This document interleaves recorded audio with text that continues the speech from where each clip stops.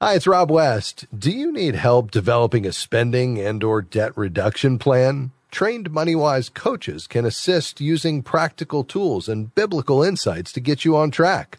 You can request a MoneyWise coach by going to moneywise.org and clicking the Community tab.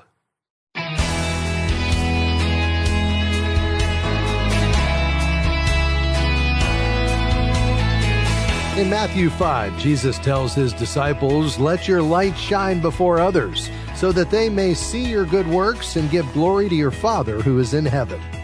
I am Rob West.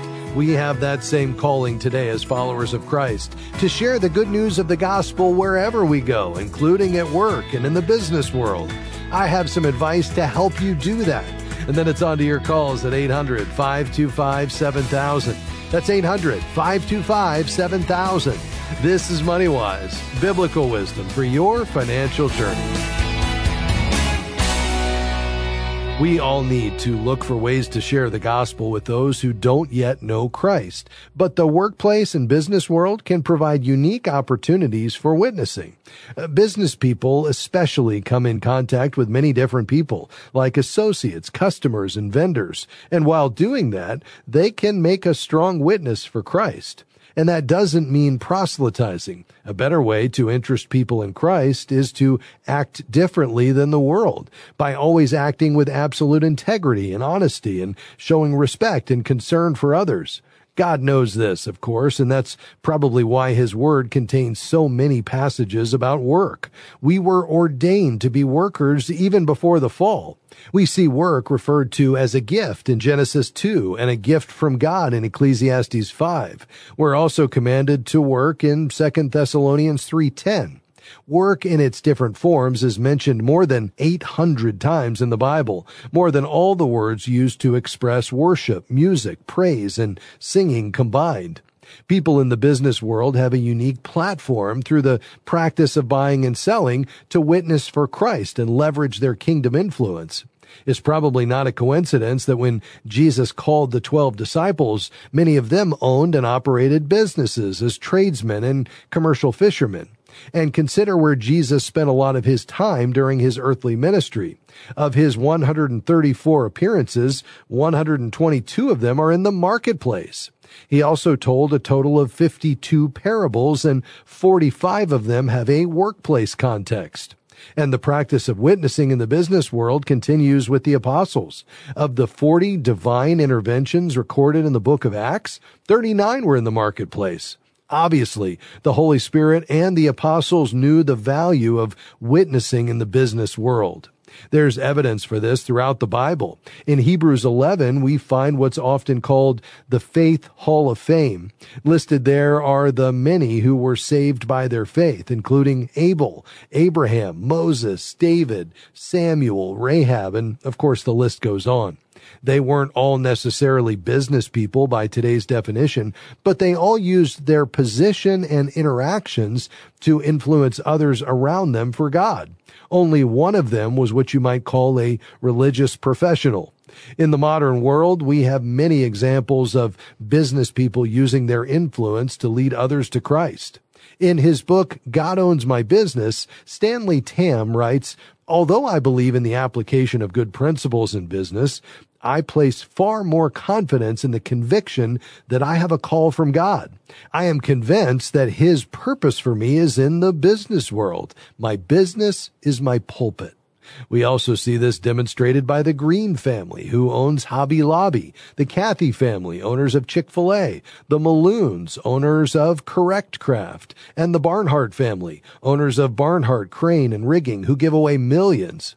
Then there's, of course, R.G. Letourneau, who's often called the most inspiring Christian inventor, businessman, and entrepreneur the world has ever seen. He also gave millions to spreading the gospel. And, of course, the late Larry Burkett, whose legacy of teaching God's financial principles we try to carry on here at MoneyWise. He was also a successful businessman. Larry also wrote Business by the Book, where he lays out the biblical principles all Christian business people should follow. Larry was also intimately involved with the Fellowship of Companies for Christ and the Christian Businessmen's Committee. He passionately believed that your business is your pulpit. Now, I've talked a lot about the business world, but the opportunity to share the gospel with others extends to any work situation. You see, God strategically places his children everywhere. If you work for a paycheck or own a business, big or small, the Lord has given you a position of influence. He wants you to impact your coworkers, vendors, customers, and even your competitors for the cause of Christ. With the Holy Spirit, you can help point people to Christ and salvation. It's both a duty and an honor we should all gladly be a part of. All right, your calls are next. The number, 800-525-7000. We'll be right back.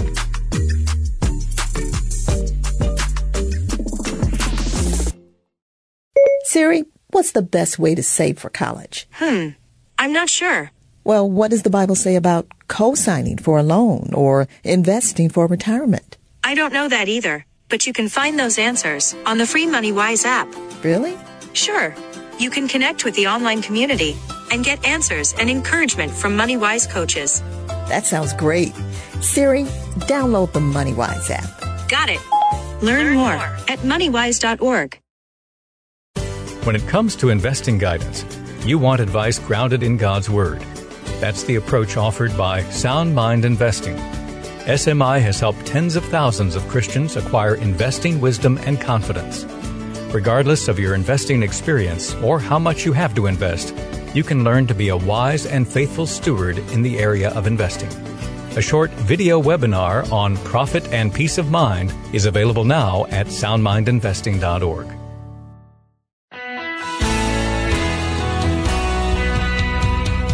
Welcome back to MoneyWise. I'm Rob West. 800-525-7000. Let's go to Miami, Florida. Dee Dee, you've been very patient. You go right ahead. I have a condo. It's paid off.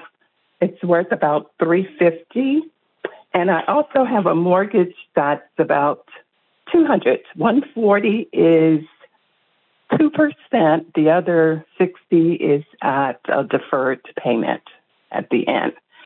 And I was just wondering if I should sell it and pay off that mortgage or keep it, because I can clear about $1,200 a month.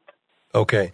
And so you're clearing $1,200 a month. Does that mean after the debt service of the $200,000 mortgage plus other expenses, you have $1,200 left over, or before expenses? No, $1,200 on the condo itself.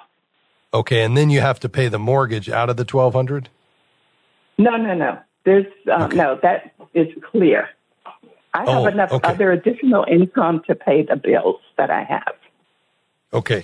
So let's back up then for a second. So what's the value of the condo? Is that the $350,000? Correct. Okay. And then the $200,000 mortgage, $140 and $60, is that on your primary residence or is that on the condo? Correct. Primary. Okay. So the condo is free and clear. Okay, got it. And so the only expenses you have, because you don't really have a whole lot of maintenance, are just the condo association and taxes, correct? Correct. Okay. And then are you living on that $1,200 as a part of your income, or are you just able to bank that? I can bank it. Okay. Yeah. So I think the question really comes down to, I mean, if you were to take that $350,000 and you'd have some expenses, let's say you sell it and it costs 6% for the realtor and other transaction costs. I mean, you could probably, take that $350,000 and invest it. And typically we would look at a withdrawal rate of about 4% a year, where you could just maintain the $350 and, generate, 4% a year, which is still only, after expenses, probably $1,100 a month. So right now, you're getting the appreciation of the condo, which South Florida real estate's growing like crazy. And they're not making any more waterfront. So, I think that you'll continue to see that part of the country perhaps outpace the rest, even though it may not go up as quickly as it has the last couple of years. But so you're getting the appreciation on the condo, and you're getting $1,200 on top of that per month after expenses.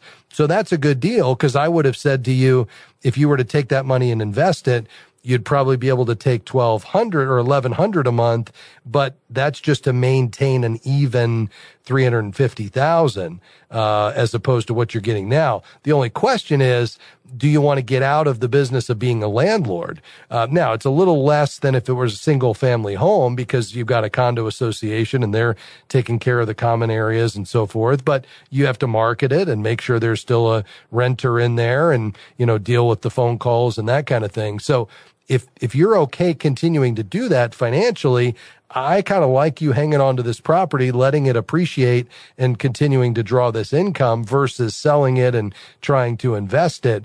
But I think that, assumes you're willing to continue to be a landlord for this property. Yeah, I don't mind. That was kind of the way I was thinking anyway, but I was also thinking it would be good to get out of this debt with the house. So that was my dilemma there. So I'm glad. Well, and you bring up a great point there is I love the idea of you being debt free. And, I've said many times before on this program that I've never gotten a call from somebody saying, man, Rob, I paid off my house a year ago and I just really regret it. I don't get that call. So if you have either a conviction from the Lord around being debt free, or you just want the peace of mind that comes from knowing you're unencumbered and getting rid of that mortgage, then I'd say this is a great opportunity to lock in probably a pretty significant profit on that condo and use that money to pay off this debt on your primary residence. And then you can invest the difference. If you're okay with it, though, I think, I would probably hang on to it for the reasons I mentioned and because you have such a low interest rate on this mortgage. But I think at the end of the day, it's really just, there's the financial side of this and then there's the non-financial side. We've been talking about the financial side. So I think the question you need to answer, Dee Dee, is how important is the non-financial side to you of being completely out of debt and unencumbered and the peace of mind that would come from that? If that's significant, then I think it'd be worth it to go ahead and do it.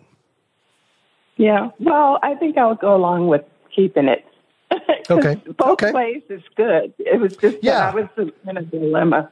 Yeah, I think that's right. You really can't lose here. And so I think you're approaching it the right way. But if you're comfortable continuing to hang on to this mortgage at a low interest rate and the condo's continuing to cash flow like it is, I think you're in pretty good shape and certainly being a good steward of what God has entrusted to you. So thank you for your call, Dee Dee. I hope that was helpful and perhaps confirming what you were already thinking. Let me take a quick email if we can. We get emails all the time at questions@moneywise.org. And this one comes to us from Marlene. Here's the question.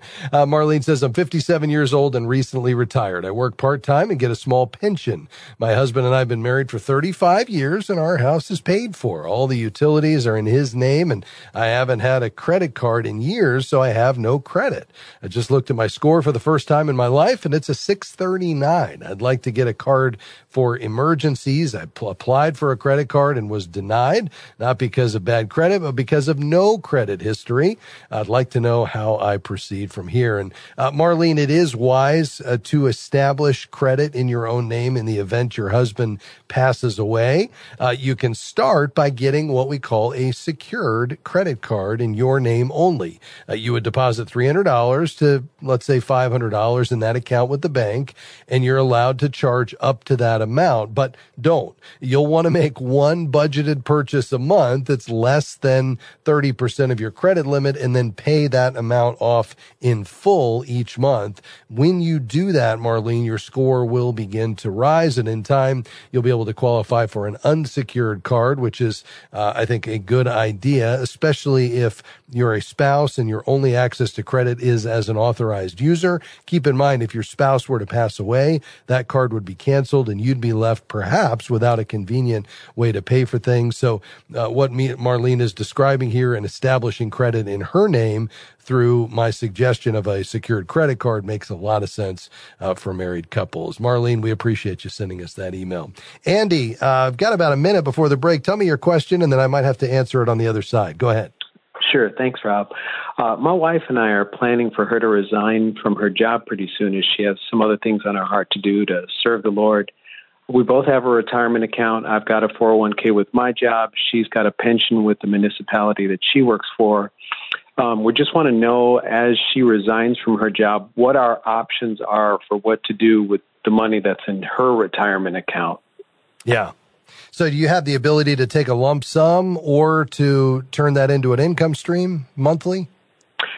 Yeah, or turn it into an IRA, but we're not sure how that works, like if we'd be able to continue to contribute to it or not. Yeah, you would. I mean, so, I would look at what's the value of the lump sum that they would give you versus what they're going to give you as a monthly payout just to see which makes more sense. In most cases, it makes more sense to take the full amount as a lump sum distribution to roll it to an IRA. And then as long as she has earned income, or you do, because then she'd be able to contribute as a spouse, then you can still contribute to that IRA moving forward if you have the ability to add more money to it. Do this. You and I will finish up off the air. We're going to take a quick break. When we come back, much more on MoneyWise. Thanks for being with us today. We'll be right back. Do you ever feel stressed or anxious about money? If so, that's normal, but you don't have to accept that. You can find peace of mind and financial security. Learn how with the 31-day devotional, Money Seeking God's Wisdom. You'll find powerful scripture and practical exercises for spiritual and financial growth. You can request your copy with a gift of any amount. Would you consider a monthly or one-time gift by December 31st? Just visit moneywise.org/give. Thank you from the bottom of my heart. I couldn't have had the procedure I needed without CHM's help sharing the bills. That letter from a member displays Christian Healthcare Ministries' purpose to glorify God and serve His people.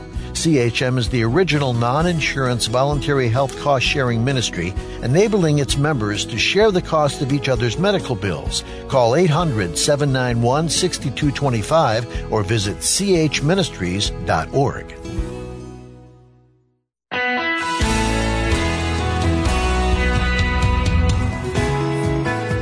Thanks for tuning in today to MoneyWise. So glad to have you along with us as we apply God's truth to your financial life, recognizing God owns it all. We're a steward.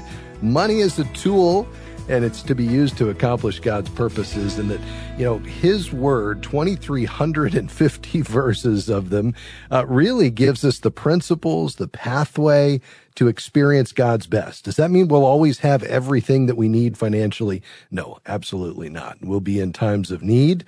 We'll be in times of plenty. The key is to find contentment, being content in what God has already provided wherever we're at, beginning with not the financial, beginning with His promises. He'll never leave us or forsake us, beginning with first and foremost that He sent His Son to die on the cross for us. If we just start there, we'll recognize we already have an abundance. Now, financially speaking, wherever we're at, whatever passes through our hands, we want to be found faithful in using God's resources for His glory.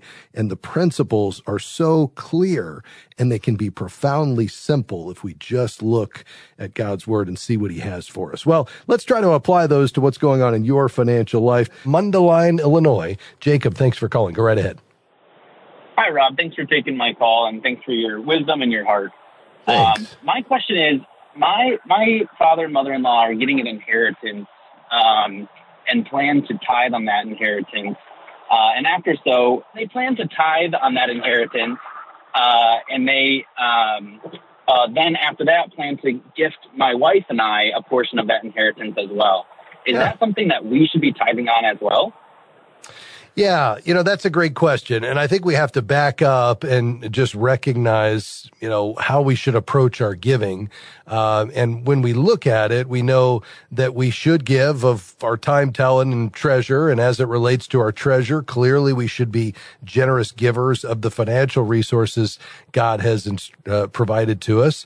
And the how of our giving, well, we see that we should give cheerfully. 2 Corinthians 9, God loves a cheerful giver. We're also supposed to give sacrificially, trusting that God will supply all of our needs according to His riches in Christ's glory. And we should also give as an overflow of our thanksgiving for His love for us and sacrifice, starting with His Son, Jesus. And yes, in terms of the mechanical side, I believe we should give systematically and in proportion to what God has entrusted to us. And that's where applying the principle of the tithe giving a tenth of our increase as a beginning point, perhaps not an end, but a starting point, is a great way to go, because it's a recognition of God's ownership and just an act of worship as we demonstrate our trust in him. Now, if we're applying the principle of the tithe, Jacob, and we want to make sure we don't get kind of legalistic in that, where we, are doing it under compulsion, but if we're doing it with the right heart, I think it's a great approach. Then we would look at it and say, okay, what is my increase? Well, your increase, regardless of what happened to it before it became your stewardship responsibility, it's only your increase when you receive it, regardless of, what your in-laws have done with it. So you would say, we're recognizing an increase to us, and then we're going to give back to the Lord on that. So you would give a tithe at that point, regardless whether or not, the person before you tithed on it or not. Technically speaking, if we look at this principle of the increase, well, it's really not an increase for your in-laws, because they're receiving it and passing it right through to you. They're just choosing to give on it, because they want to honor the Lord. And that's great. There's nothing wrong with that, but it really isn't an increase to them, whereas it is to you. So the net amount that you receive, you would say, God, thank you for this provision. I want to give a tithe on this, and therefore I'm returning a tenth back to you. So I would say the short answer to the question, although I wanted to get those caveats out there about our heart motivation and so forth, is that as you receive it, you would recognize it as an increase and then tithe on it. Great. Thank you. Does that make sense? Absolutely. Thank you so much. Okay. You're welcome, Jacob. We appreciate you checking in with us. 800-525-7000. Looks like we have one line open. Chicago, Illinois. Is it Alan or Aline? This Aline, is Aline, you go right ahead. But I'm not from Chicago. I'm from Tennessee. Okay. Well, I got both of them wrong then. Okay, that's all right. And I listen to you on WMEW, and thank you for your program. Great. My question has to do with my son. He has taught school for 18 years. The last 10 years has been considered in a depressed area. He did try to get some loan forgiveness because of that. Now, I don't know if he's checked through anything else or not. My question is this just apply to the program that goes through the government to get the loans, or will this also apply to personal private loans? Yeah. So what we're talking about here is specifically for the federal loan program, not necessarily the private loan. So, loans under the federal family education loan program or the federal Perkins loan program or any other program are not eligible for these. This would be only loans from the direct loan program, specifically for the public service loan forgiveness.